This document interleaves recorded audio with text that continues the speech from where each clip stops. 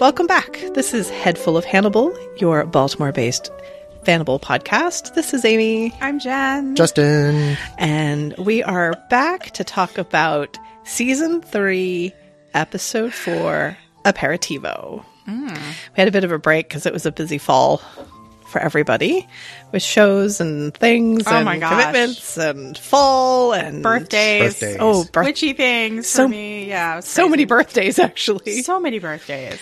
But yeah, and we had to grab this weekend because Justin's going to go be a rock star in New York City and DC. And also importantly, I'm coordinating Thanksgiving. Yes. I would like to give kudos to Justin, who stepped up to the plate, because I was like, I don't know. Because a week into the month, no one in the family has said anything, so like, my turn to shine. There you go. Yeah. My family's not very motivated when I'm the most motivated, but thank you, Justin, for taking care of that. It will be delicious, I'm sure. So I wrote down, I hadn't done this in a while, but the part of the meal meetings with the names of the episodes. Yeah. Because aperitivo, this is from a website called An American in Rome. It refers to an early evening drink that is meant to open the appetite, often made with bitter liquors, because an aperitivo is meant to prime your stomach for dinner, the main event, which I felt really fit with this episode. Perfect. Because after I watched it, Yeah.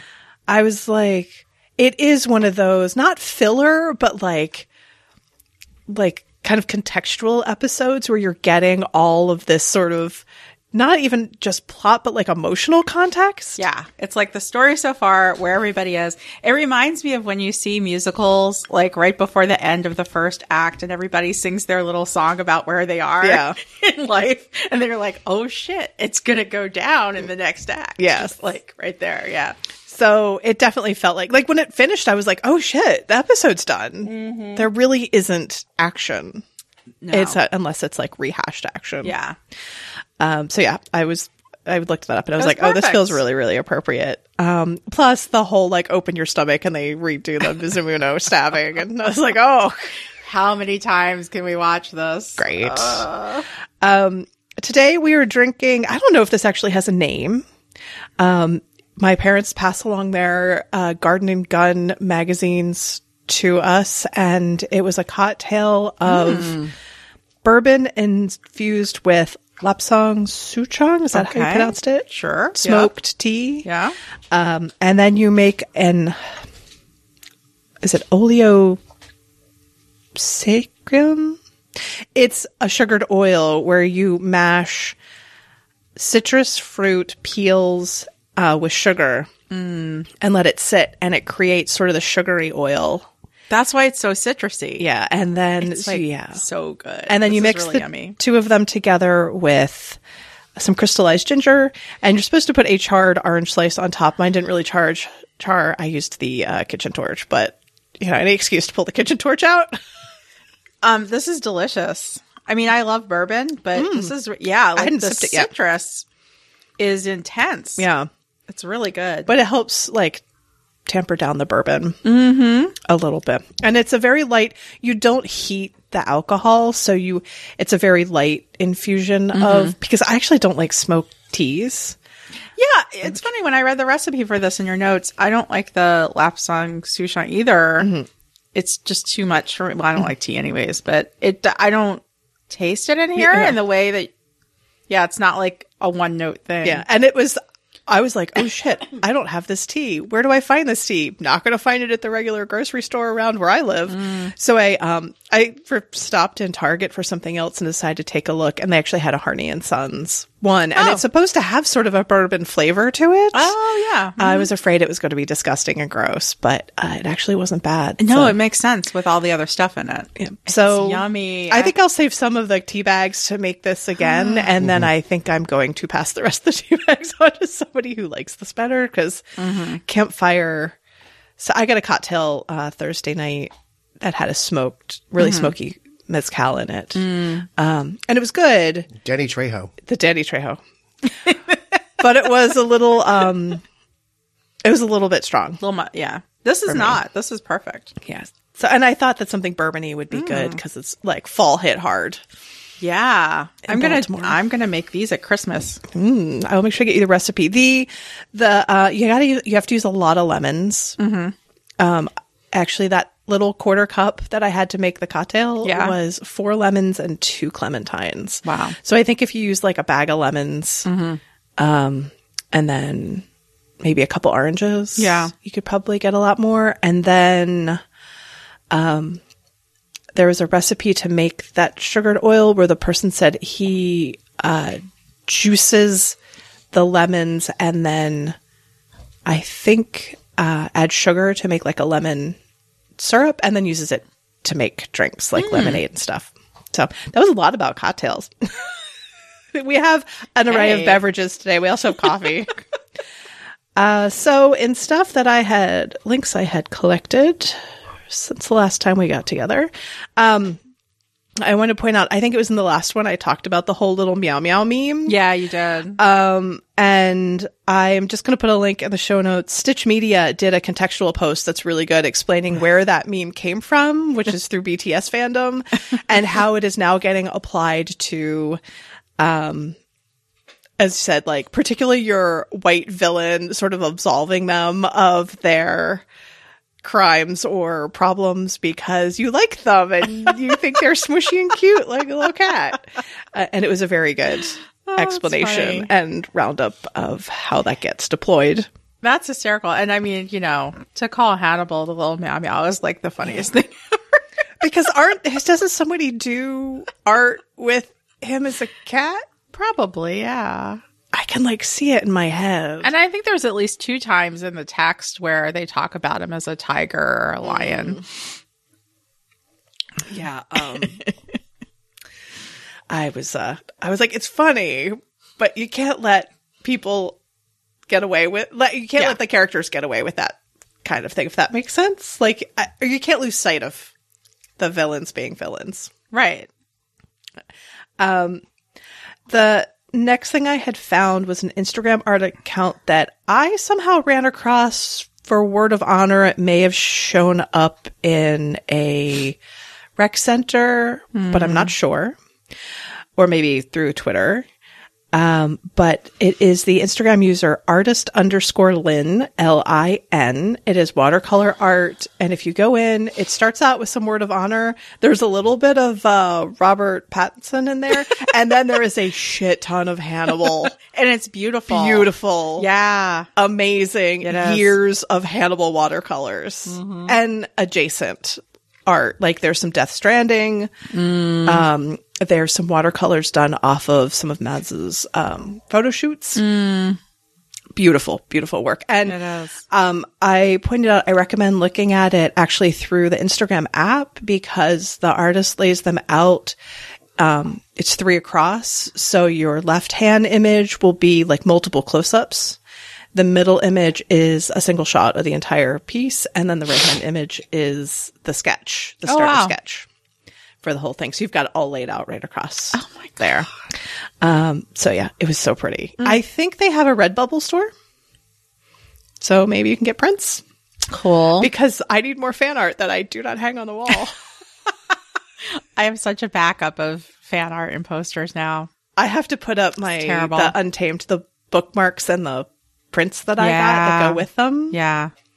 You've got wall space. I know. Just it doesn't want my fan art all over our living room. I don't mind the fan art.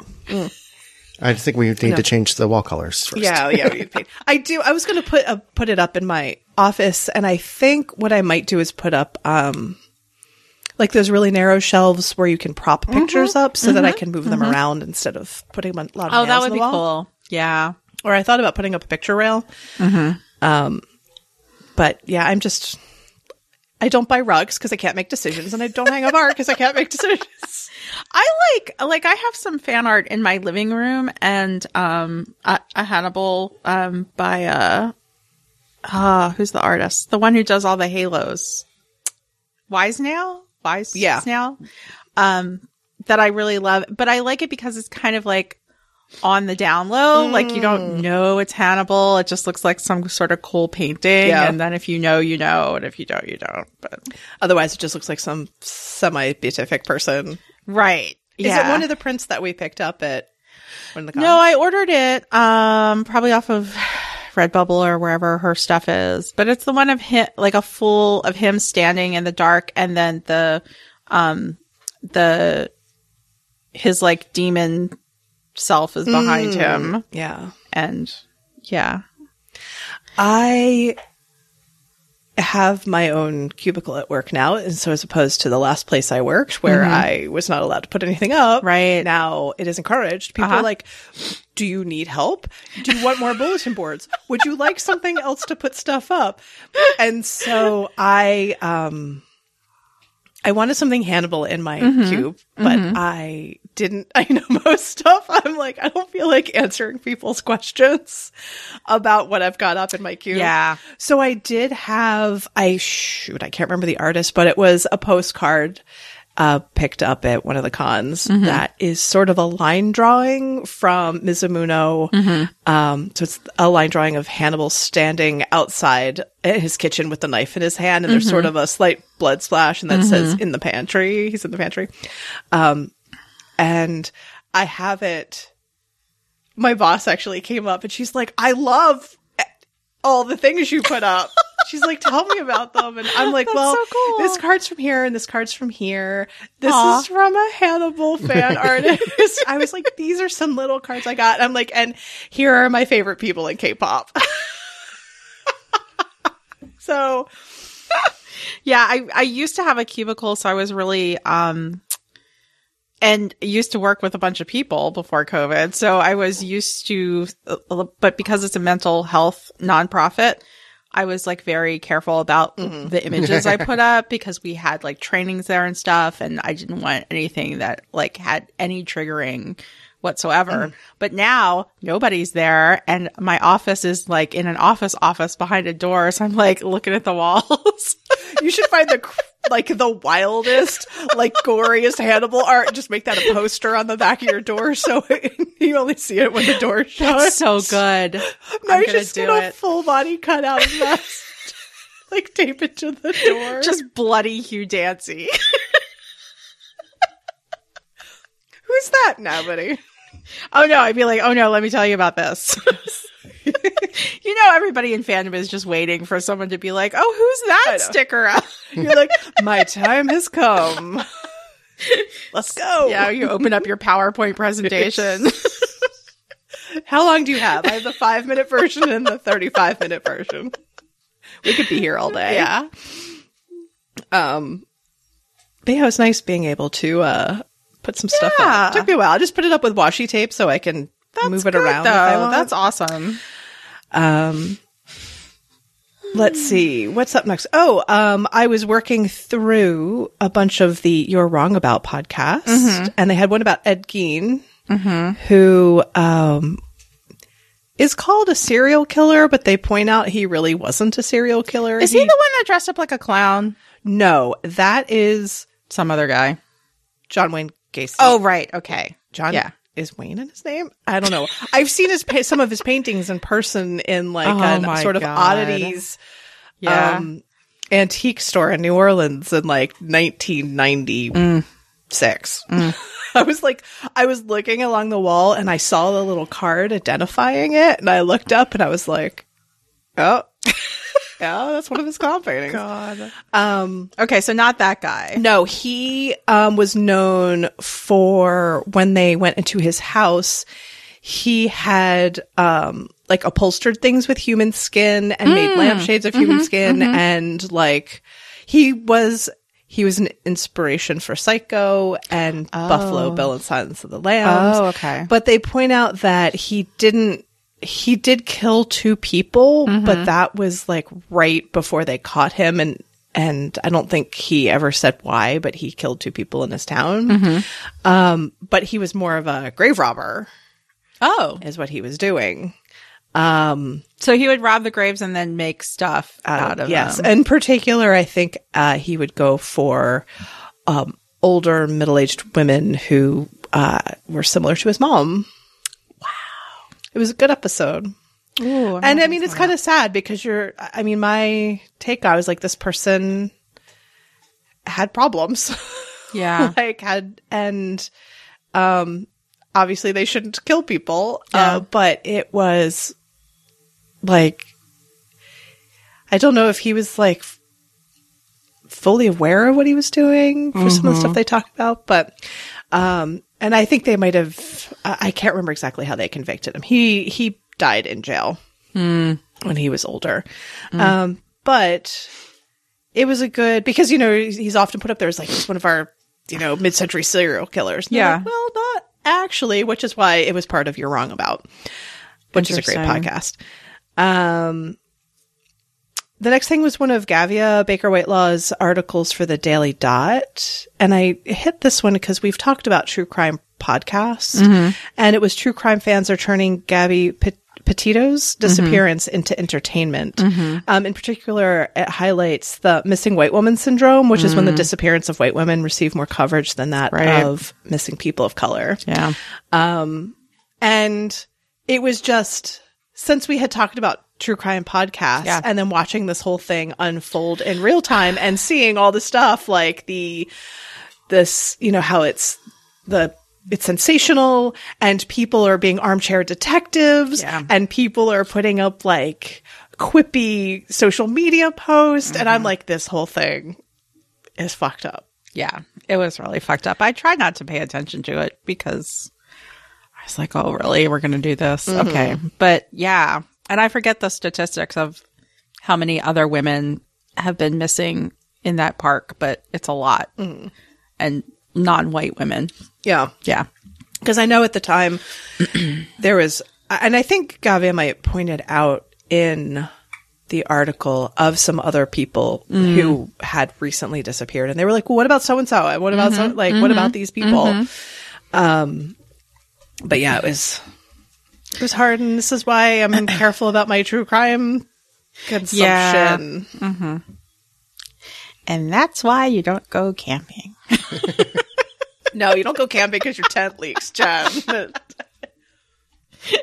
I'm just saying, if we knew the real statistics of how many people get horrible things happen to them in nature, we wouldn't be going into nature so much. A lot of times it's their own damn fault.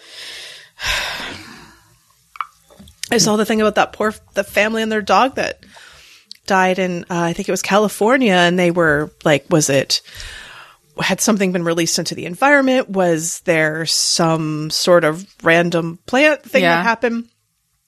They died of heat stroke and I think dehydration. Oh, that's terrible. Because they had gone out and went hiking through the day when it got up over 100 degrees where they lived. And that's the kind of thing of like, some people go out really unprepared. Yeah. I mean, that would be me too. I'd be totally unprepared. I don't know how to live in nature. No. You'd be camping with me and I would be pulling things out of every Rubbermaid possible. Like, do you need a blanket? Do you need a hand warmer? But I mean, that's why you should stay in a hotel. Or at least a well-appointed cabin. Something where you don't have to deal with the elements. I do want to go. Or at least where those trained St. Bernards. Yeah. Rescue, brandy. I'm going to go for brandy. We can come back with more brandy. We can see if we can train the dogs to rescue us. Oh God, I wouldn't be waiting on mine. Yeah, she's like, oh look, squirrel! Oh look, another squirrel. She's still young. Yeah. I'm not going to repost this image, but I'll post a link to this our Hannibal Reddit post. It was for fans of the Magnus Archives, which I keep hearing about, but I'm not really into podcasts that are story podcasts, so I never listen to it. Oh, but I know people do like it and cross fandoms. And it said, why you should watch Hannibal if you love the Magnus Archives. And I wanted to highlight a couple of the dot points, which were highly disturbing and dark show that the fan base seems to believe is a romantic comedy. What was that? Well, it couldn't get more bizarrely disturbing than that. Consistently proved wrong. Fanbase has intense love-hate relationship with main villain. Fucking piece of shit, you say as you set your phone background to a picture of them. Main character's development more of a corruption arc than a redemption arc, but let's be honest, you're rooting for it. Mm-hmm. I do not know where this was originally posted. That's funny. Unfortunately, but I came across it on this Reddit link, so I'll post that. That reminds me of somebody posted from a Tumblr, like a tweet of somebody saying like, how come all these like tender sweet moments happen in Hannibal right after something like really fucked up happened? And they have the picture of them in the barn, like, you know, looking at each other, making like the heart with their two bodies. And they're like, yeah, that happened right after they found the social worker stuffed inside a horse. And then the other comment was like, wait a minute, they did what? Like, yeah. Don't you want to find out how that happened? You're going to have to watch the show. Welcome to Hannibal. Oh, it's Mom Cat O'Clock. Hi. She has come to terrorize us. She's just like loving up on me today. Mm-hmm. Fall is her season. She's been very happy lately. Mostly all over Justin. I'm And now you. waiting to see if she's going to do anything to my microphone. Hi, Mom Cat. I can't see my notes because they're under your butt. I wanted to point out that Em and Gary's Sleeping in the Knife Drawer fic wrapped up. It was started 7 years ago. It wrapped up, I feel like a week or so ago. Wow. And it was really good. Wow. It's really, really good. I have to finish it up. A AU where they go off to Lithuania together and find the person who killed Misha. And it is romantic and gory and it's also an AU of where Will is a serial killer and Hannibal is the FBI agent. Or the FBI, not agent, but whatever he was. And it's really like, it's a very unlikable Will. Mm-hmm. I like that. Yeah. Because there's very, like, it's a real fine line. Yeah. Between him being likable and unlikable. It's so true. And I think that, well, they are a great writer. And so it was really nice to see something again. Okay, Mom Cat. And I just wanted to mention, because I've been wanting to mention this for like the last couple episodes that we've done. There's a meta-analysis called Read the Rude, WordPress. And they've gone through season 1 and then I guess they stopped for a while. I hope they pick up because it's been really interesting to read. There's some good stuff on there. So Cool. I'll get to that. Yeah. Justin, could you remove the cat? Thank you. There was an extra dose of sassy Cat happening removal. all over the table. So I think that was it to start us off. So we are ready to do our episode recap of season 3, episode 4, Aperitivo, which I texted you last night to be like, hey, we're recording tomorrow, right? And you were watching the episode as I was about to start watching it, and you pointed out that it's Bella dying and it's sad, and then I'm like literally sobbing in the middle of the rewatch, which I didn't cry the first time, I think because I was just taking in lots of, you're taking in the whole story, and this time I was just like, fuck. It's so sad. Fuck. Yeah. I mean, as much as I scream about Jack and how annoying he is, he's also like this, like complex emotional center of the story. And their relationship is just so sweet and loving. So Sad. to start off, they have the Chilton getting shot scene, which was from season 2. And I was like, wait, did we already do this? What am I? And I forgot how gory some of this stuff was in this episode. Like, Oh my God. Like when they're doing Mason's face. Yeah. It's like, oh, I shouldn't be eating anything while I'm watching this. I forgot. you know, some effects person was like, yes. And I think they re-show it because the next scene is him and Mason talking. So it's like how these two people have been maimed. I'll show you yours if you show me mine. Yes. Mason is so gross. But how he's like, oh, now that we're really talking face to face, once Chilton like reveals the extent of his injuries. And it's just, I'm like, why would anybody want to get, well,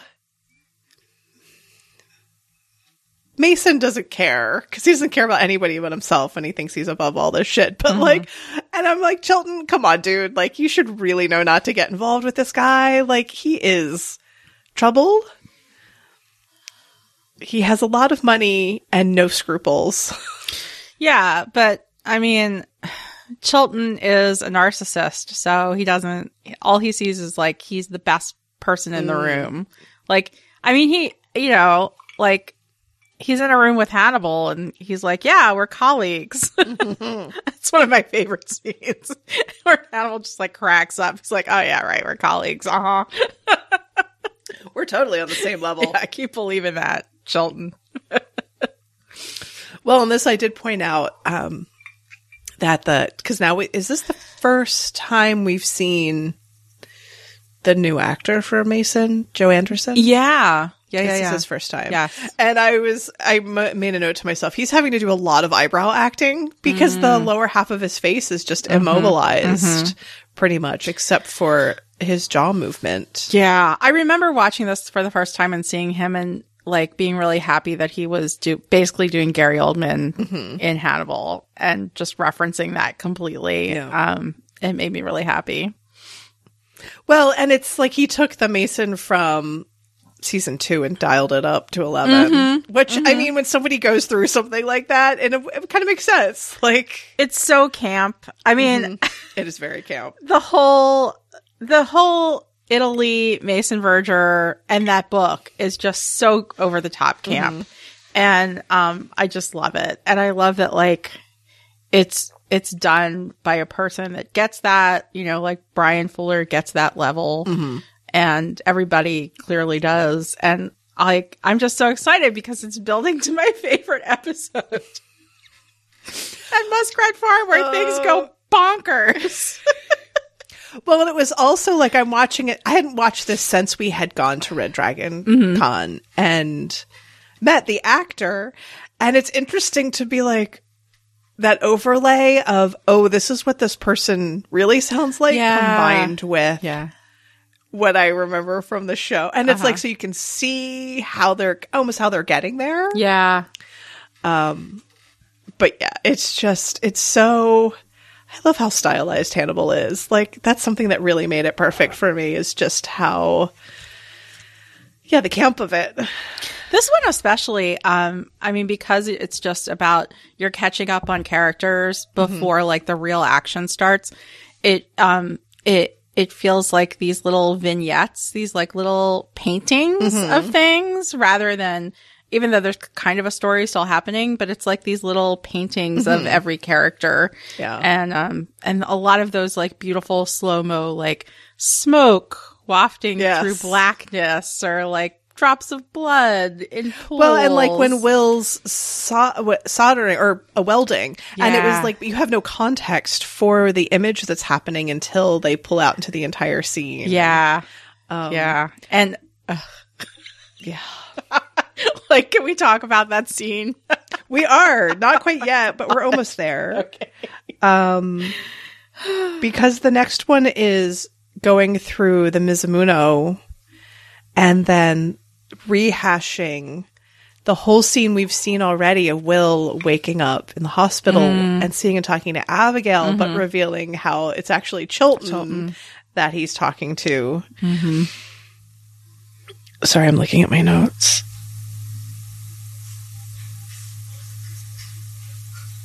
I had a note here that Chilton sees the distance between most people and Hannibal, but is thinking that will make him and Will closer. Like, he's trying to get Will to be like, we're on the human side of things. Because Hannibal's like way out left field, and Will's like, Chilton, again, like not reading the room. No. Not reading the room at all. He's like, we're best buddies now. We're going to go catch Hannibal. Will's like, no. Which makes me wonder, like, if Chilton was around without a Hannibal, he would be, I think he could be like the big dog, if he was in a different like if Hannibal had never been around. Right. Like, he would have been that. But in a way, thankfully, Hannibal's there to, like, take him down a couple notches. God. And I think he has no idea of how much Will hates him. Like, he just has no clue. He's, like, thinking that Will's gonna, like, work with him or what. And Will's like, just fine, no. It's like, mentally, I am building a boat to sail to Italy. Yes. To be with the love of my life. What the fuck are you talking about? Like, fuck off. And the line, the whole thing of, is this the one where they had they had, this is your best possible world and you're not getting another one. And I'm like, whew, that's like a real, like, heavy. Yeah. To kind of, like, realize you're in the place that you're in. Like, this is not, it's like, you could, I mean, I don't even know if Will could wish things changed, but I mean, he always has that, like, little regret, like, maybe if I had gone left with him or been truthful. I mean, Will in this whole episode is just all, like, just back in the past, thinking about regrets, and maybe we should have had that dinner and killed Jack. Killed Jack, and, like, everything would have been better. Oh, so sad. Thank God for fanfic. Thank God for fanfic.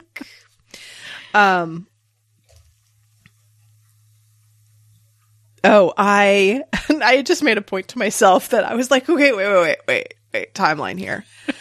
Will had recuperated. Yeah. Went to Lithuania. Guess he flew there. Came back to Virginia. Fixed his boat up. To sail to Italy. Is that how it happened? Wait a minute.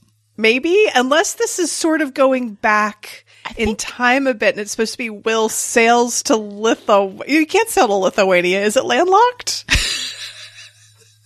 Or at least partially? I always assumed that, like, it had just all happened in Virginia, and then the one before it, we were just seeing in the future, if that makes sense. The Lithuania episode was set in the future? Well, that one comes next. Oh, we're not there yet? I don't think we're there yet. No, because we had the Firefly Man episode last. Oh, you're right. Okay.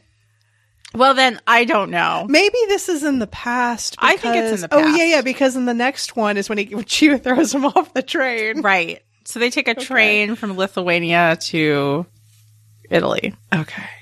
Because I was like, when did he go back to Yeah, I Virginia? need a timeline, too. But, well, I would like to point out, I think that sailing across the fucking Atlantic in winter on your, like, little one-person sailboat sounds stupid. Dumb. I know that Will's not making good decisions, particularly about his own self-preservation. Yeah. But Yeah. There are at least 5 ports in Lithuania. It does touch the sea. Thank you. Well, there you go. Sorry, my geography's craptacular. Full disclosure, I had to Google it myself. Well, yeah, appreciate that's what that. Google is for. I was like, where exactly is it situated? I mean, most countries, a lot of, I don't want to say no countries are, I think there's very few that are totally landlocked. Mm-hmm. So I assumed it probably had something. Well, I mean, if we're going off of the Baltimore DC commute theme, why not expand it into Europe and just say that he can take a sailboat anywhere he wants? Yes. It'll be easy. You just take the ferry over. Just call it Uber. This reminds me of work now where I get to use the thing where you can track commercial boats now all the time. And I'm like, is our stuff coming in? Where is it? I got to go look it up, and it's a little arrow in the middle of the ocean, like trucking its way into like New York City or whatever. Yeah. I'm like, there we are, not stuck in the Suez Canal. Thank goodness. This is Jack's visit to Will and his idea of like coming up with this official narrative. And I'm like, Jack, this is so out of your, like, you're just, you're fucked. Yeah. And, but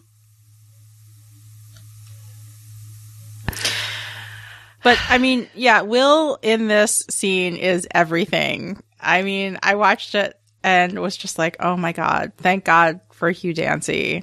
Like any other actor, I don't know, would have been able to like pull off the subtleties of all of like the emotions that he goes through, saying those lines with his back to Jack, like, and just being like sort of confused about his own emotions, and maybe a little ashamed, and also just like needing to say it because like he's like, this is the person you're talking to now, Jack. Like, you gotta understand, here's where I am. Well, I was like, if not delivered correctly or by the right person, I feel like it would have been like face clawingly, like sincere in a way of like, oh, this is like so cheesy almost. And he, like you said, it's like he's admitting something. He doesn't even know how he got to this point of saying it. It's almost like it comes out and he's like, I have no idea why I said that. Even like that he's got his eyes are sort of fluttering closed, and he's like not stuttering but kind of, I guess, muttering at some point when he's talking about like, I didn't choose to call him, I just picked up I didn't know what I was going to say. There's a little bit of who's the animal guy and the Peter oh yeah. Yeah, there's like a little bit of that character kind of sneaking in. Just that like quiet, shy, like, yeah, like well, his own, and almost like a surprise, like he was my friend. He's like my friend. like yeah, I wanted to run away with him. Yeah. He's like, oh shit, did I really say that? Yeah. I mean, that scene is like everything for this episode for me. It's just like, that's it, done. Yep. It was. And like it's also the thing, I'm like, what the hell is Jack trying to accomplish here? Yeah. I actually had a feeling that through the whole thing, like Jack was in a way almost ready. It feels like Jack is kind of at a tipping point.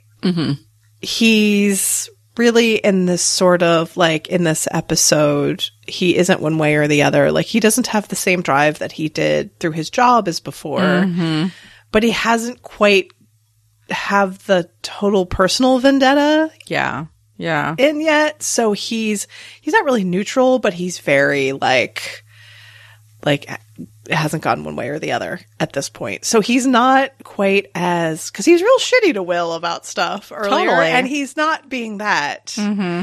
But I don't really feel like he's made that resolve yet to take a step. Well, I mean, I think he's kind of like open and vulnerable, given like he's going through with his wife, and you know, that like her death. Like, he's in this like weird, open, vulnerable space, and like, we know Jack Crawford does not like to be vulnerable. He likes absolutes, and so it's like everybody's kind of like, bleh. Yeah. I was trying to remember how that was handled in the book, because the same thing was happening in the books, right? That his character's wife had died, or they make mention of it, I think, in Silence of the Lambs, that he hasn't been the same since his wife died. They say he was drinking a lot, right? Yeah, that he's just like really been off his game and not really like, but it's like just sort of as an aside. I don't think she's like really in the books at all. A main thing. Yeah. After this, we've got Chilton and Alana. It's kind of interesting to see, like, you get this person, and then this person, and this person, this and this one, and everybody gets sort of set up. And my...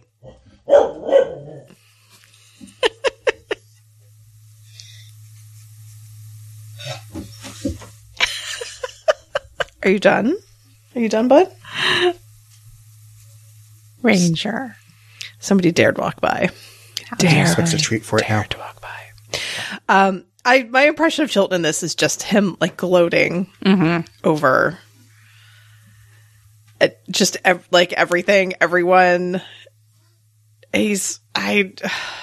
But no one's really playing ball with him. He's always like, "Hey, no, sorry, Chilton, no." But and I noticed that this is really, you can like see these steps of Alana from what she was like originally. Here I noted some of the things she's saying reminded me a lot of Bedelia. Oh. Like just the way she's starting to phrase stuff into like the sort of ruthless character that she becomes Yeah. down the line. I love her glow up in season 3. I know some people had problems with it because they're like, the character completely changed. And I was like, yeah, I mean, they wrote in the whole bone marrow thing and your personality changes. And I choose to just believe that and go with it. When this person that you think that you're dating and you trust and is all this stuff fucking has lied to you, is a serial killer and has you pushed out of a window. Yeah. Then I think, and you have it hanging over your head that he may be coming back to kill you at any point. I think your personality is gonna fucking change. You know? Right. It's like self-preservation. Yeah. Yeah. It's like armor. I loved her glow up. I mean, the red lips and the like Hannibal-like suits that she starts wearing, and I was all about it. I know. And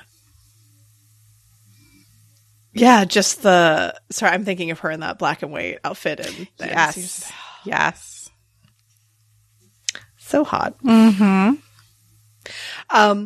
But the whole like in that conversation, just how it just reminded me how everybody's still talking about Will. Yeah. Like everybody's constantly fucking talking about Will. And I'm like, how long are these people going to attempt? They're going to keep trying to like get Will back or get him where they want him. And I'm like, at what point are you people going to fucking stop? And just be like, this is out of our hands. Yeah. And quite frankly, like I kind of wonder if if everybody just backed the fuck off, like, what would have happened? I don't know. Chilton's an asshole. Yeah, I was trying to figure out what part of the scene I was referencing, but it's when she goes to visit Hannibal's house, which I had one of those moments of like, there's no fucking way you're going to be allowed to just head up into his house. Right. But Will was already there. So. Yes. And I liked how they do when she's coming down the hallway, that like blending of Hannibal and Will's voices. It's really cool. And I made a note, like the questions that she's asking him are ones that he doesn't want to be asked. And she really like cuts through, like, she is very astute and cuts through like kind of the romantic ideas. 'Cause he's like, oh, I'm like talking to people or whatever he says. And she's just kind of like, that's like, this isn't like this terrible thing happened and it's not romantic. And even though you like, this person is your quote unquote friend, like this really shitty traumatic thing happened. Yeah. So screwed up. Yeah. But then we get to see Alana go to Muskrat Farm, which is fucking delightful. I know, it's so good. Those two. Which I now, watching that scene of poor Catherine Isabel in the stable and knowing that she is terrifically allergic to horses. Oh my God. And you can hear it in her voice. Yeah. She's so stuffed up when she's doing it.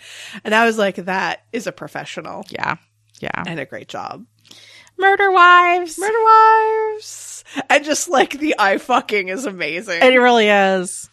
Yeah. And the lines. I mean, the lines are hysterical. And I like that he wrote in, that they wrote in that she took the service road, because that's a callback to Clarice coming to Muskrat Farms to save Hannibal. And she goes down the service road to get to him in the barn. So I thought that was pretty cool. I know. And just like I don't know, it's so atmospheric and I loved it. But I do like that Margot is already showing that, like, sure, Mason's still technically in charge, but Margot is starting to gain the upper hand on things. You're starting to see that, like, ruthlessness come through in her. I had a note here that Mason's still just fucking gross. He's so gross. He's just so gross. And then Alana just does not give a fuck.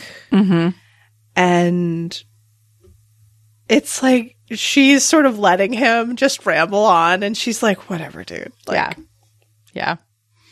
you can just talk about whatever stupid shit you want to talk about. Yeah. I mean, it's wild to see her there kind of like dealing with Mason and, you know, making a deal with the devil and all that. But I loved it. Well, and I got kind of the impression that like she wasn't necessarily going to try to like do anything about Hannibal on her own, but she was perfectly willing to take advantage of whatever Mason was going to do. Well, it makes sense. I mean, he's got the money and he's already looking for him. So she's kind of there just to make sure it doesn't get fucked up. Yeah. Yeah. Extract her own version of revenge. But yeah, it's when he starts like choking on his own spit and she just stands there and watches him. I was like, I love you. Because I think he could have like choked to death at that moment and she would have been like, whatever. Yeah. Well, guess I got to deal with the sister. Yay.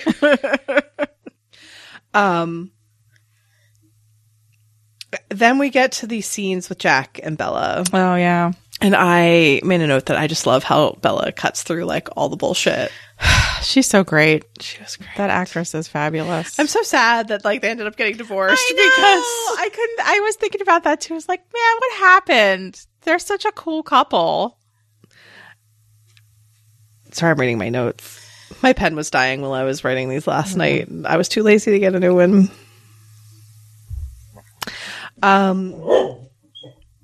But it's got to be wild to like do those scenes, those like death scenes, and when you're in real life married to each other. Yeah. No, I'm sure. Like that was something I pointed out was that like the contrast, like usually Jack is like all business and everything, but here with Bella, she is like the practical person and he is so all emotion. Like he's so tender and all that stuff that like I liked seeing that that flip-flop because sometimes a lot of times I think it gets this would have been played as like Jack is absorbed in his work and totally dedicated, but his wife is there to like bring the emotion and soften things. And in the other way, like he is like with her so emotional and she's the whole time through the whole thing, her whole illness, all of it, she's very practical about it. And even though she dies, I don't feel like it's like she was fridged. Right. No, not at all. Like her dying might in a way give Jack this, like in a way it like untethers him from the world in order to do what he wants to do and decide if he wants to go after Hannibal. But he isn't like going after Hannibal because he did anything to her. Yeah. Or whatever. Which sometimes I think that like of Hannibal's quote unquote normal friendships, like he feels, I think Bella's one of the few people that he really respected. Oh yeah, absolutely. I mean, the flowers and the note that he sends at the funeral definitely feel sincere. They feel like the notes he writes to Clarice, like they're very much like, I really respect you and you're an amazing person. I'm going to say that. And I think that I actually had a note that like, if Hannibal had not sent that note, like if that note was that final thing that tipped him towards deciding to go after him, like if Hannibal had not reached out, if he may have just let it lie. But that I wonder if Jack could see how that Hannibal did respect Bella. Yeah, I don't know. That's a good question. Like if he understood, like if he saw it as, and I can't remember if it's addressed in future episodes or not. I mean, we'll see. If he felt like it was sort of like poking him a bit when he's down kind of thing, or if he did see it as an actual, like that she really, that he really respected her. And I always get tied up on these like practical things, but when it's sent, I'm like, how did he get his actual note with the flowers? Like, did he like mail the note to somebody in the States and then get the flowers? He's got the name of a florist in Baltimore that like does whatever he asks. He like overnights. Yeah. And it's probably like the third florist because the first two fucked up and he ate them. Yes. Could somebody please write an AU or some humorous fanfic about Hannibal and his success Just going through florists. line of florists? I do remember. Maybe it's one of the ones where, maybe it's the one where Will was like a tailor and Hannibal gets recommended to him to like make a suit. Oh yeah, And Is that where he cuts the suit off? Yeah. But I remember How much inseam measuring was there? what's that? How much inseam measuring was there? Oh, None. He just took those scissors and cut that damn suit off. and I remember because the person I was like, I could see exactly where this was set in my head. I don't know if it was that one or maybe it might have been a different fic, but I remember he was at like a grocery store, like a Whole Foods or something like that, and where it was like the person checking him out and somebody had been rude to her and he was just like, oh no. I like Done. that's the kind of person we need. We need Hannibal advocating for a living wage. Yeah. I was imagining Hannibal having to bring his own bags now because we have the bag tax in Baltimore now. Hannibal uses He would always have his own bags. very Yeah. nice Yeah. canvas Yeah. reusable bags. Probably monogrammed? Oh yeah. His NPR tote. Maybe not monogrammed, but maybe with a little like, I don't know if anybody did. I feel like monogramming stuff would have been a little much for him. But maybe it would be like a little, almost like keychain tag attached with this monogram on it. Does that make sense? I don't know why. I just feel like Ella. I'm just imagining something from like the J. Pierman Company. Oh yeah. I feel like that's too pedestrian for him. But they have in the like in the original books, they talk about him ordering from the, I'm not going to say this right, but the Hammaker Schlemmer catalogs, which don't exist anymore. But Was it like a massage chair? yeah, like all these like really high end gadgets, basically, and like yeah. Oh, that reminds me, Jen, did you work your way through the perfumes? I have. Samples that we Yeah. I For have. Jen's birthday, I got her a set of perfume samples from the place that makes the soap and lotion that Hannibal buys, Clarice. That soap smells Hannibal. really good too. It's the out of almond, right? all the stuff, like that soap smells amazing. Really good. Yeah. He gets her the almond soap and some kind of lotion and sends to her. And so the company, which I will Saint something, Saint Novio something. I'll put a link in the show notes. You can order from them. Their websites, they have an English website, even though it is an Italian company that has been around since like 13 something or whatever.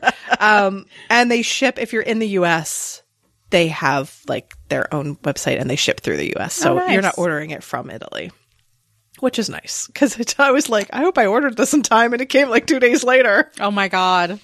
But yeah, so I got Jen's soap and I got this perfume like a sample little set set of perfumes. of like their biggest sellers and Yeah. stuff. It's fun to kind of try them out. We went away for Jen's birthday and there was like a perfume spritzing party in the hotel room.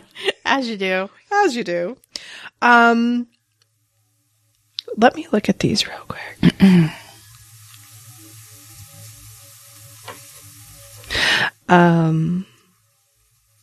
No, we did touch on all that. This was just, I had a lot of notes about the whole Bella and Jack scene. Though I did notice that they, in the same way that they're repeating stuff from earlier episodes, bits of scenes, they're repeating the thing of when they're showing, you can't tell if it's Bella's body being prepared or her getting ready for her wedding day, which echoes the Will and surgery and Abigail at the autopsy. Like, just kudos to the writing and the filming and all that for like so all much this. like beautiful visual consistency. And Hannibal getting ready for court and then putting on the tie and the whole thing. Yes. And Will getting ready for So where I was like, no, he'd be wearing an undershirt. So he's not going to not wear an undershirt. Yeah. But yes, that whole like, and when they show like the little wedding thing and she's walking up the aisle, I'm like, Gina Torres is radiant. She's stunning. And the way that with with Jack, like, it's just facial expressions and stuff that makes him look younger. They don't make him look younger in any way. They don't like degray his hair or anything. It's literally just the look on his face. Yeah. That was so great. I loved it. And then during the funeral, I noticed that when Will comes in, he's wearing his glasses again. Of course he is. I was like, Will needs that shield. Of course he Particularly is. around Jack. Yep. Then we have Mason plotting, setting everything up for the rest of this chunk of the season with Cordell. And I'm like, where the fuck do you find people like this? Like, where do you find your murderous, like, nurse practitioner or whatever Cordell's actual... Well, yeah, he says something about like, oh, you can't practice anymore, like for real. So something happened with Cordell. But, you know, I mean, there's all those things about killer nurses and like, where do you hire these people? And then it's the disgusting Mason face scene, which just has that Dead Ringers like nod so all over again. And is that where the music comes in? The crazy ass like music part? Possibly. I was like, oh, why was I eating? It's got sort of a crazy Middle Eastern beat to it, but it's...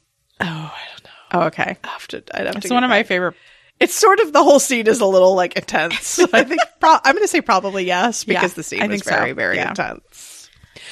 And then Alana's back with Mason, and she really like gets to the point of like, you're going to know Hannibal through his tape. Like and it's so funny because he thinks himself is like so above everybody, but the fact that he cannot get rid of, like, he can't hide that, his taste and all of that. Like it's almost like he doesn't give a shit if he gets caught for it, but he's going to be consistent to that part of himself. And it made me wonder, like, that was the thing of, would she go after Hannibal if there wasn't somebody else to do it? I don't know that she would. Yeah, I don't know. I bet she would. I think she would. The new improved season 3, Alana would. I know. The more ruthless. Will takes to the sea. I said, why is he going by boat? It's more romantic. Also, it ties all that whole, like, fisherman thing. Yeah, he's going to catch a fish. Just with the wind in his hair. I know. That was one of those scenes where I'd kind of forgot about it after I saw it. Then I was like, wait, he fucking takes a boat? And Fiend. Yeah. Yeah. But yeah, there's a lot of, like, emotional weight in this episode, but not a lot of action. But right. It's just like setting the stage for things to come. What comes next. Yeah. The trap has been laid for Hannibal. It's good. Yay. Was there anything else about the episode that you wanted to talk about? No, not really. I mean, that was it. I'm just kind of like waiting. Waiting for Muskrat Things to Farm. get crazy. Yeah, and then we have Red Dragon, which I'm just, Because is the next... We're in season 3, episode 4. Red Dragon... I can't remember. So 5 and 6 are still, like, Italy and build up. 7 is, I believe, Muskrat Farm craziness. And then 8 is the beginning of Red Dragon. Okay. Yeah. Got it. Get to see some Richard Armitage in his underwear. Still an Italian pool boy in my head. Sorry, it just reminded me of the Lee Pace thirst traps. Good Lord. Farm life is good for Lee Pace. Yeah. He had posted some, like, camping photos from over the summer that were a lot of, like, shirtless canoeing, like, our entire campsite. Would you go... Now, in that situation, would you go camping, Jen? Well, yes. It's obviously safe.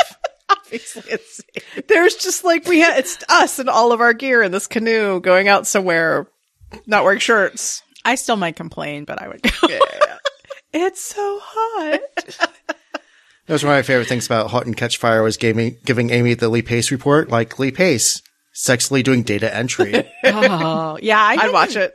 Yeah. Did you watch that too? Actually, I didn't watch it. I couldn't really get through it, but I keep It's a seeing hard these start. It changes in scenes. tone and then gets strange. And then, like, as an IT professional, I like in every episode they invent, they invented DOCSIS, DSL. Yeah, that's fine. I'm trying to remember if that's the one where our friend Miriam said She did recommend it, yeah. You could read up on season 1 and skip to season 2. Yeah. Oh, They were trying to find tone, and like there's some things they did with the characters that kind of distracted away from tone, I think. huh. It's an enjoyable series. I haven't finished it. It's one of those things I'll just put on occasionally. Yeah. I just see all the juicy bits on Tumblr. Sometimes that's just the best That might way be to- all I need. It's definitely a tech industry moment when like everyone goes and drops acid and invents the internet, as they do. Justin likes to watch the history of the business that he works in. It's much more sexy in retellings. Before we get to recommendations, I don't know if we just wanted some space to talk about all the other like media we've been consuming, because we went and saw Dune. Oh, yes. Jen and I are Yes. long life Dune fans. Yes. Which I would like to recommend the Overinvested podcast episode about it. They both liked it. But they are still able to put a good critical eye on it, and they talk about the lack of Middle Eastern and North African representation through the actors, and some of the sort of stereotypes that they play into, and with a particular note about the music that is used. Which was amazing music, but It was great, but they're kind of talking about the like, and then there's the shorthand for the exoticness yeah. and the alienness and the intensity and all of this stuff. I don't know if I do feel like some of it came through with some of the costuming. I don't know if I told you, I have seen somebody in a Facebook group I'm on being like, I'm feeling slightly like a Fremen today, and wearing lots of wrapped Oh, no. like rope there. And I was like, it's going to be out there. Yeah, it's going to be out there, It's yeah. going to be out there. Yeah. But yeah, it was definitely over the top. Like I said, not quite as campy as the Yeah. Lynch version, I would have liked but- more sort of interior trippiness at some point. But they got the go-ahead to make the next one. And I Yes. think like the dude even said like he's going to do a trilogy or something. So I'm interested to see where they take it, if they take it to the same place the books go, because so far we have not seen that. So Oh, it'll be interesting. but yes, it was great to see it in a theater. Like, It's beautiful. yeah, Justin has not seen it yet. And Oh my I told him goodness. if we go, he might have to wear his musician earplugs because it's so loud. It's very loud. Yeah. Dune's one of those things I enjoy everyone's telling me about. And I've read like the first few chapters. I fell asleep trying to watch the movie like 20 years ago. So I have a very fractured view, and I even ran lights for a burlesque show version of it. I had no idea what was going on. It was delightful. Yeah. I don't know if I want to lose my innocence to the You're like, franchise. none of this has a context, but everybody loves it. Everyone puts their hands in the box and screams. I don't know what there that's you about. go. It's got some beautiful spaceship design. I heard everything it, about yeah. it. It looks great. And Yeah. Some gorgeous rugs. They made sure to point out the there podcast you to go. like, That's what really really loves a makes rug. most movies is the rugs. yeah. The rug Really coordinator. ties the movie Yeah, together. there ties the movie together. People are very happy, and Jason Momoa. People are very happy to have Jason Momoa. Yeah, he was a little like took me out of the story, I have to say. Like he was just like, "Oh, it's Jason Momoa." This might sound a little weird, but he felt a little too modern because even though Dune is supposed to be set way in the future, it feels almost archaic. Right, because it's pulling from all these ancient philosophies and Yes, stuff. and Yeah. like a feudal society Yeah. and stuff like that. So he felt a little too like do yeah. bro. Yeah. Hey bro, how's Yeah. it going? Or whatever, yeah. Dude. And Dude. I like him, but I'm not a huge Jason Momoa fan, so I was not quite as delighted to see him as other people were. Yeah, the archaic thing is really interesting though. Somebody was saying they had just seen the movie and nothing else, and their big question was like, where are all the computers? I thought this was supposed to be a science fiction thing. And they're like, oh, Let me tell you. Yeah. Yeah, it could have used a little more context, I think. A little more context. Yeah. Because, you have the Mentats, but they don't really explain who this Branham dude They is. don't. You just see his like eyes kind of flip white, which is cool, but they don't explain like, where are all the computers? Yes. And they don't really explain why the doctor's betrayal is such a big deal because, they don't really, I mean, and I'm not against learning about a world through the context of what you're watching, but I feel like for something as big as Dune, you could use a little. Our friends that have a bookstore got tired of the in-store conversation of like, Dune is like Star Wars, but completely different. So because that's the context a lot of people have for not quite space operas, but yeah. Yeah, there is, I will find it so we can link Space to it. Arcturian legend. Yes. John Hodgman in conversation with somebody about the new Dune, where he starts it off by talking about seeing the first Dune movie and reading all the books as a geeky kid. And then he talks about this Dune. But he says when he went to go see it, he was like, so he's my age. So I guess he was like 14 or something. They passed out an informational sheet with the movie, and he found somebody who has it. So it's there's a screenshot in the link to his article with like terminology For the new one. No, for the old one. Oh, for the original one. For the original David Lynch version, they gave this sheet that you had to read before you watched the movie. Everyone loves homework. He was like, particularly when it's 5 minutes before the test. Is there any other way? Yeah. I'm going to put out there that I saw Dune in the theater when I was 9. It came out in 84. I had no context. I had never read the books. I saw it because Sting was in it. I had a huge crush on him. Yeah. And I said, I feel like it is definitely one of the foundational moments of my child, like, personality. Like, those things that make you like, set the tone for things. Like, I'm like, Dune, Rocky Horror, stuff like that.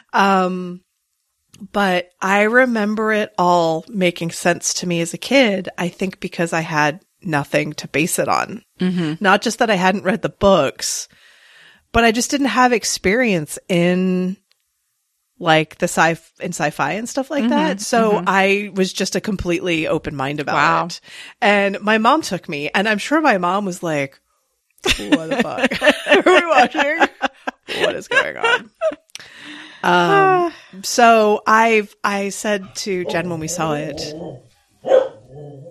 I cannot have any sort of objective take on Dune because I was exposed to it so early. Right. And the really bizarre version of it so early. Yeah. I have a similar feeling about the books because I read them so early, and it was really my first exposure to a lot of philosophy and religion in a way that I hadn't gotten it before.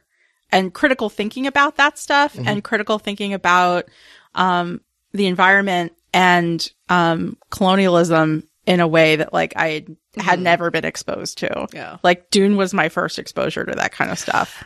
I was going to say, I feel like a lot of the criticism is falling down on the fact that the people talking about the movie don't know where the books go. Right. So they are being like, oh, look, it's another movie about a white savior. And it's like, yeah, but the entire... The one sentence review of it is, or the synopsis is, white guys have a plan of cocaine, can't get along. Fight over a planet of cocaine. Yeah. But it's like, but it is also a criticism of the white savior narrative and having that, knowing that just that one thing, like under your belt, helps you see how it's setting up that. If that's where they're going. Yeah. I'm really interested to see if that's where they're going. Yeah. But yeah. Yeah, because the Lynch version kind of stops at the, yay, he made it rain. Hooray! Yay. Now we get to terraform this planet that is unique and special in its own way to make it just like all the other planets. Yay. Though I was actually speaking on that, I felt like, and particularly at the beginning when they show Caladan, I felt like the beautiful scenery shots and everything really helped. Like the Atreides knew that they couldn't turn down. Being moved to Arrakis. They couldn't turn down. And the sadness of leaving this place that they loved. And I think that they don't really say that, but I felt like that just the shots of the landscape and everything really gave a good feeling of how, they didn't want to go. They knew they were being used as a pawn. They knew it was likely not to go well. All these things. But it happened. All of that was summed up just through how they shot the planet. Yeah. So pretty. Good. Yay. So we recommend it. We also saw Venom. Which was Simbrock. Which was so much fun. So good. It was ridiculous. It was outlandish. It was, what do we say? People have called it the bisexual, disaster. Yeah. Yeah. Tentacle porn movie. Yeah. It was great. And lots of sweet moments between Venom and Eddie Brock. Can we just make a rom-com TV show out of that part? Yeah. Please? Yeah. It's really good. Yeah, we went and saw it. I think we were laughing way more than anybody else in that movie. That's usually true for anything that we see. The three of us were cackling through the whole thing. Which I happen to have a memory come up today on Facebook. I had posted about, I said the first Venom fanfic I read was a criticism of journalism gentrification, something and something. And so I hit it to see who had responded, and someone had asked for a link. And so I'd linked the fic, but then when I hit the link, it's down, it's gone. I'm like, shit. Damn it. It was before I was really saving stuff. We're on round 4 of Momcat interrupts the podcast. Yep. 113. Justin and I also went Friday night and saw a local theater company do a production of a play about Elizabeth Bathory called Blood Countess, which comes more at the angle of Elizabeth Bathory did do the terrible thing she's accused of doing, but also did the terrible things she was accused of doing out of the fact that she was expected to basically be pretty and have children and not be ambitious and not be educated and all these other things. It was really good. Yeah, they did a really good job. It was at a local, literally we could have walked to the theater if I didn't have to get gas afterwards. So we drove. But it was a very interesting play. I would recommend. It's sort of anachronistic. Oh, cool. They do a little bit more Julie Taymor where there are zippers on the stuff because they look cool. It's kind of she figured out, they figured out how they want to lean into the look and feel of stuff without worrying about they wouldn't do that stitch on that outfit. Yeah. I told Justin a little bit of trouble right at the beginning because I read the Frock Flicks blog. Yeah. And they didn't. Yeah. I'm like, oh, that bodice is not tight enough. This kind of stuff. But the actors all did a really great job. It's funny. Cool. It's kind of ribald. It's definitely violent. And if you filter out the historical facts of things, in fact, that there are real people, it's a great character to have, someone who's upper class and not quite evil, but just death is kind of cool. Yeah. I need fresh blood. Oh, yeah. Momcat's knocking things over. And our favorite character was one actor plays all the various virgins, the servant girls and the blah, everything. And it's everything from a totally silent servant girl to a kind of stupid peasant farmer to a really stupid gentry. And we were that was our favorite person. Just her mouthing, help me, was just destroyed the audience. It was a really fun and energetic audience too. Yeah. So it was a great showing. So yeah, it's Kellyanne. I almost said it wrong. Colleen Conway Blanchard is the playwright. Blood Countess. There might be a small theater near you that plays it. It's a good Halloween. Yeah, they did it for Halloween. Oh, cool. And I was going to say, adjacent to that, Noble Blood podcast did a recent episode about Elizabeth Bathory where they talk about basically it's quite likely she did not do the things she was accused of. Doesn't mean she was a nice person. Yeah. But it was probably all set up in order to get her lands and money because she had lent out a lot of money to people and all that got wiped away when she was convicted. They also said she probably was not walled up into one room like they say, but she was just under house arrest. So she did have a castle. Yeah.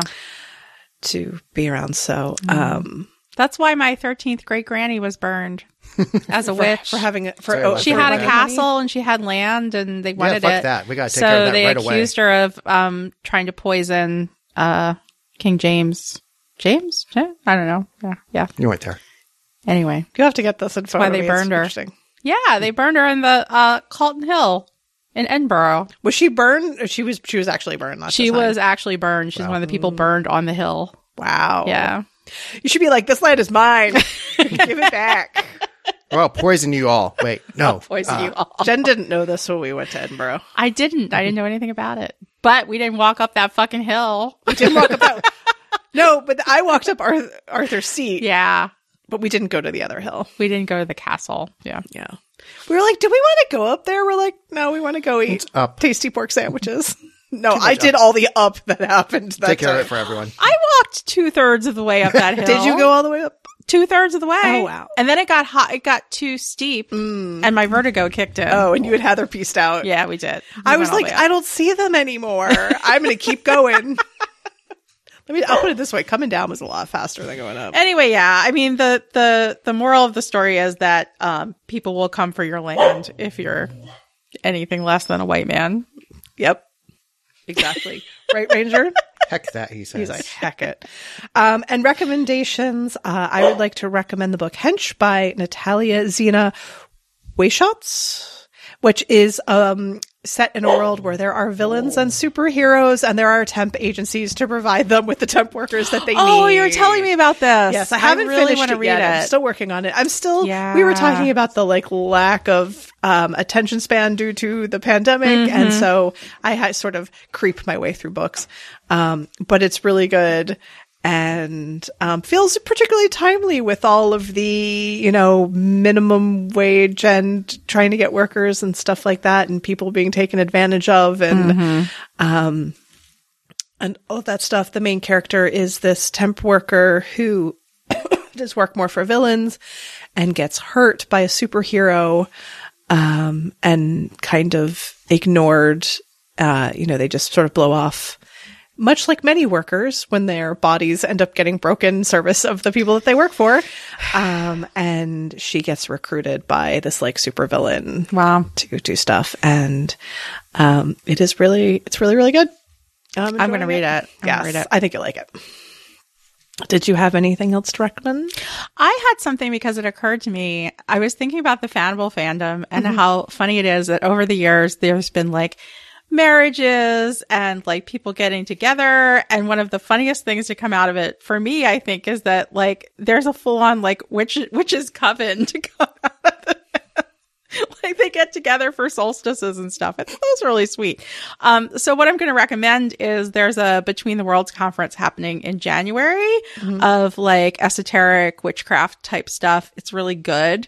It's in Maryland and there's lots of good teachers and stuff. So I thought maybe some folks might be into that. Cool. Yeah. And that is this the first one they've had in person since? Yeah. So this one was postponed because of COVID, but it's going to happen in January. And I think it's been going for, oh my gosh, lots and lots of years. Happens in Hunt Valley. It's meant to be sort of past a 101 kind of knowledge of stuff. So there's some presenters and some teachers that are talking about sort of higher level type stuff. A lot of the teachers are great. I wouldn't recommend all of them. If you want to know which ones I don't recommend, DM me on Twitter and I'll let you know. But overall, it's fabulous. And they have a gala event, on Saturday night that they're doing. They're raising money for their, new Alexandrian library, which is the only library on owned land, owned pagan land that is going to archive a bunch of stuff. And so it's a really fabulous project. And this will happen. Hunt Valley is about 20 minutes north of Baltimore City. Yeah. It takes that light rail right from the airport. Yeah. If it's running. Yeah, which is nice.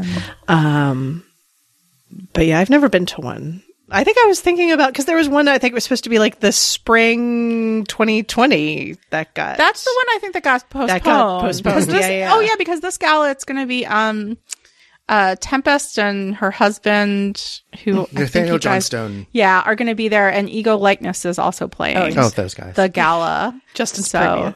Can I say that? Yeah, that's my Justin's first band. previous band. Your No, I previous didn't want band. people looking I you know, I up love them. online. Yeah. Yes, yes. Yeah, Blow but up my they're spot. gonna Don't tell. No. they're at the gala. So, Cool. I yeah. actually get to visit my friends. Yeah, there you go. Yeah. Did you have any recommendations, Justin? Yeah, I did. And you're probably going to disagree, but I'm going to recommend The Green Knight. Oh no, I didn't think it was bad. It's a good move. I think it's a good movie, not a great retelling of the Arthurian legend. Mm-hmm. And but yeah, it's beautiful. It's tense in spots. It's got a whole range. I really enjoyed watching it, and then like afterwards, I started thinking about it too much.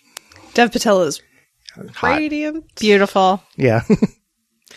But yeah, it's a beautifully shot movie, and it's definitely an experience. Go see it on the quality systems. Though I would recommend if you do watch it at home, turn on the subtitles Yeah. because the good sound, the dialogue sound is really low, and it is it is dark, literally visually, Yeah. like the lighting is low. Well, here we are in a Hannibal podcast, so Yeah. we're prepared for that. Who needs lighting? Who needs lights? Fuck that show.